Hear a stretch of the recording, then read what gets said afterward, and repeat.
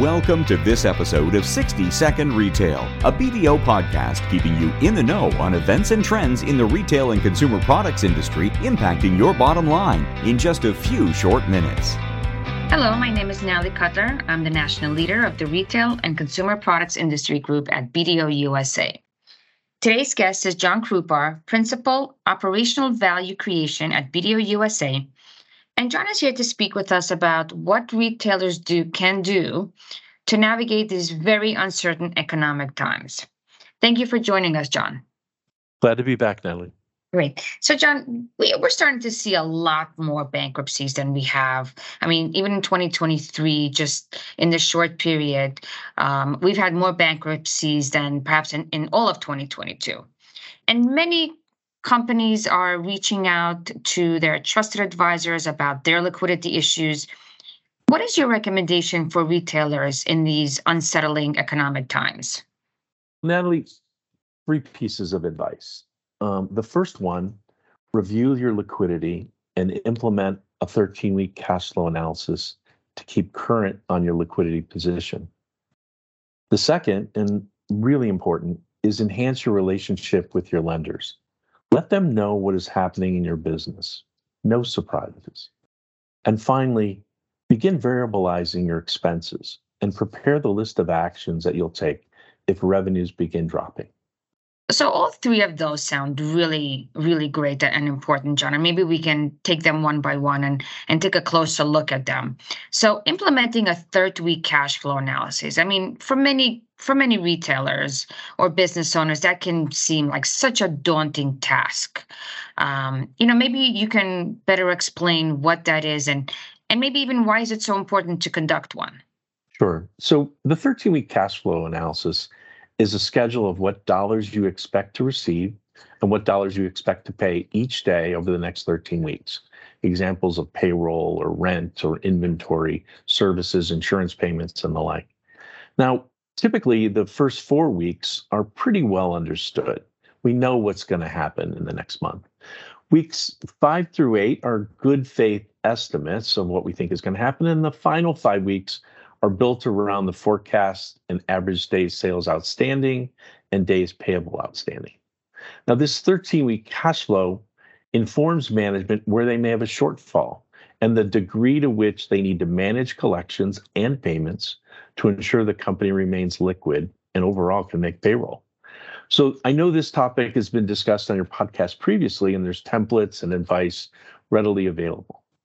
Great, and thank you. And the second one, and I agree with you, is super important, is enhancing your relationship with your lenders. I mean, you said it best, no surprises, because I don't think a good surprise is even a good surprise. So how would you go about recommending folks build that relationship or enhance that relationship with their lenders? Well, when a company violates their loan covenants, the lenders have a substantial amount of discretion on what they demand to provide a forbearance on a loan, or even if they will give a forbearance. Having trust in the management team and believing the business forecast is really the best effort by that management team will ensure that your lender remains your partner throughout the economic uncertainty. Great. And then the last thing you mentioned was variabilizing your expenses. So that's a tough word to even pronounce, let alone to go through and do. Maybe you can expand on that. Sure. I think the way to think about it is that now is the time to work through every expense line in your budget before it's an emergency.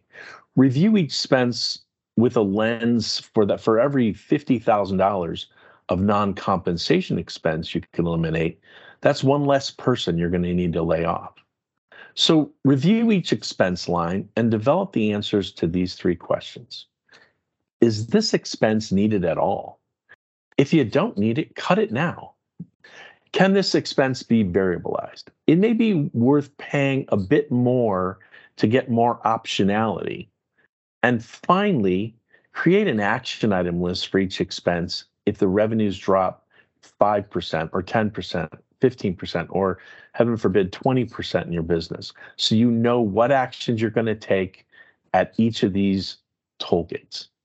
Yeah, I think that's good advice, and that's all about modeling, right, John? Is modeling what will your business look like, and then what levers do you need to pull at what point.